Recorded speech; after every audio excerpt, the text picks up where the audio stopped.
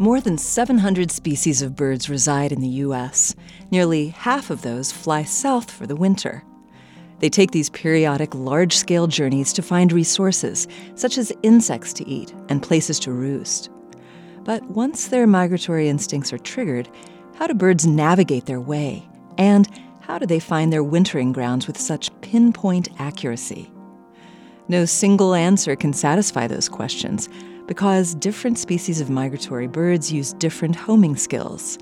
Also, adult birds emphasize different instincts and cues compared to young birds. There's evidence that many species use celestial objects as a guide.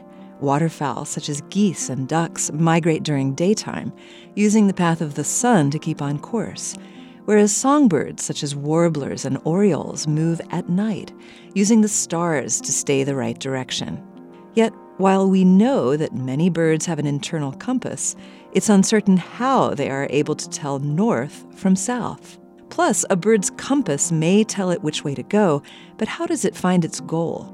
Many use the magnetic field of the Earth to gauge their longitude and latitude and zero in on their destination. This sense gives young birds a path to follow to the appropriate spot. As they grow, they will return to this exact spot year after year. Other birds, such as gulls and albatrosses, may use their sense of smell to map their way.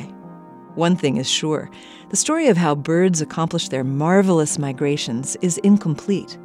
That may be one of the many reasons they continue to astound us as they come and go. This moment of science comes from Indiana University. There are thousands more moments of science on our website at amomentofscience.org. I'm Yael Ksander.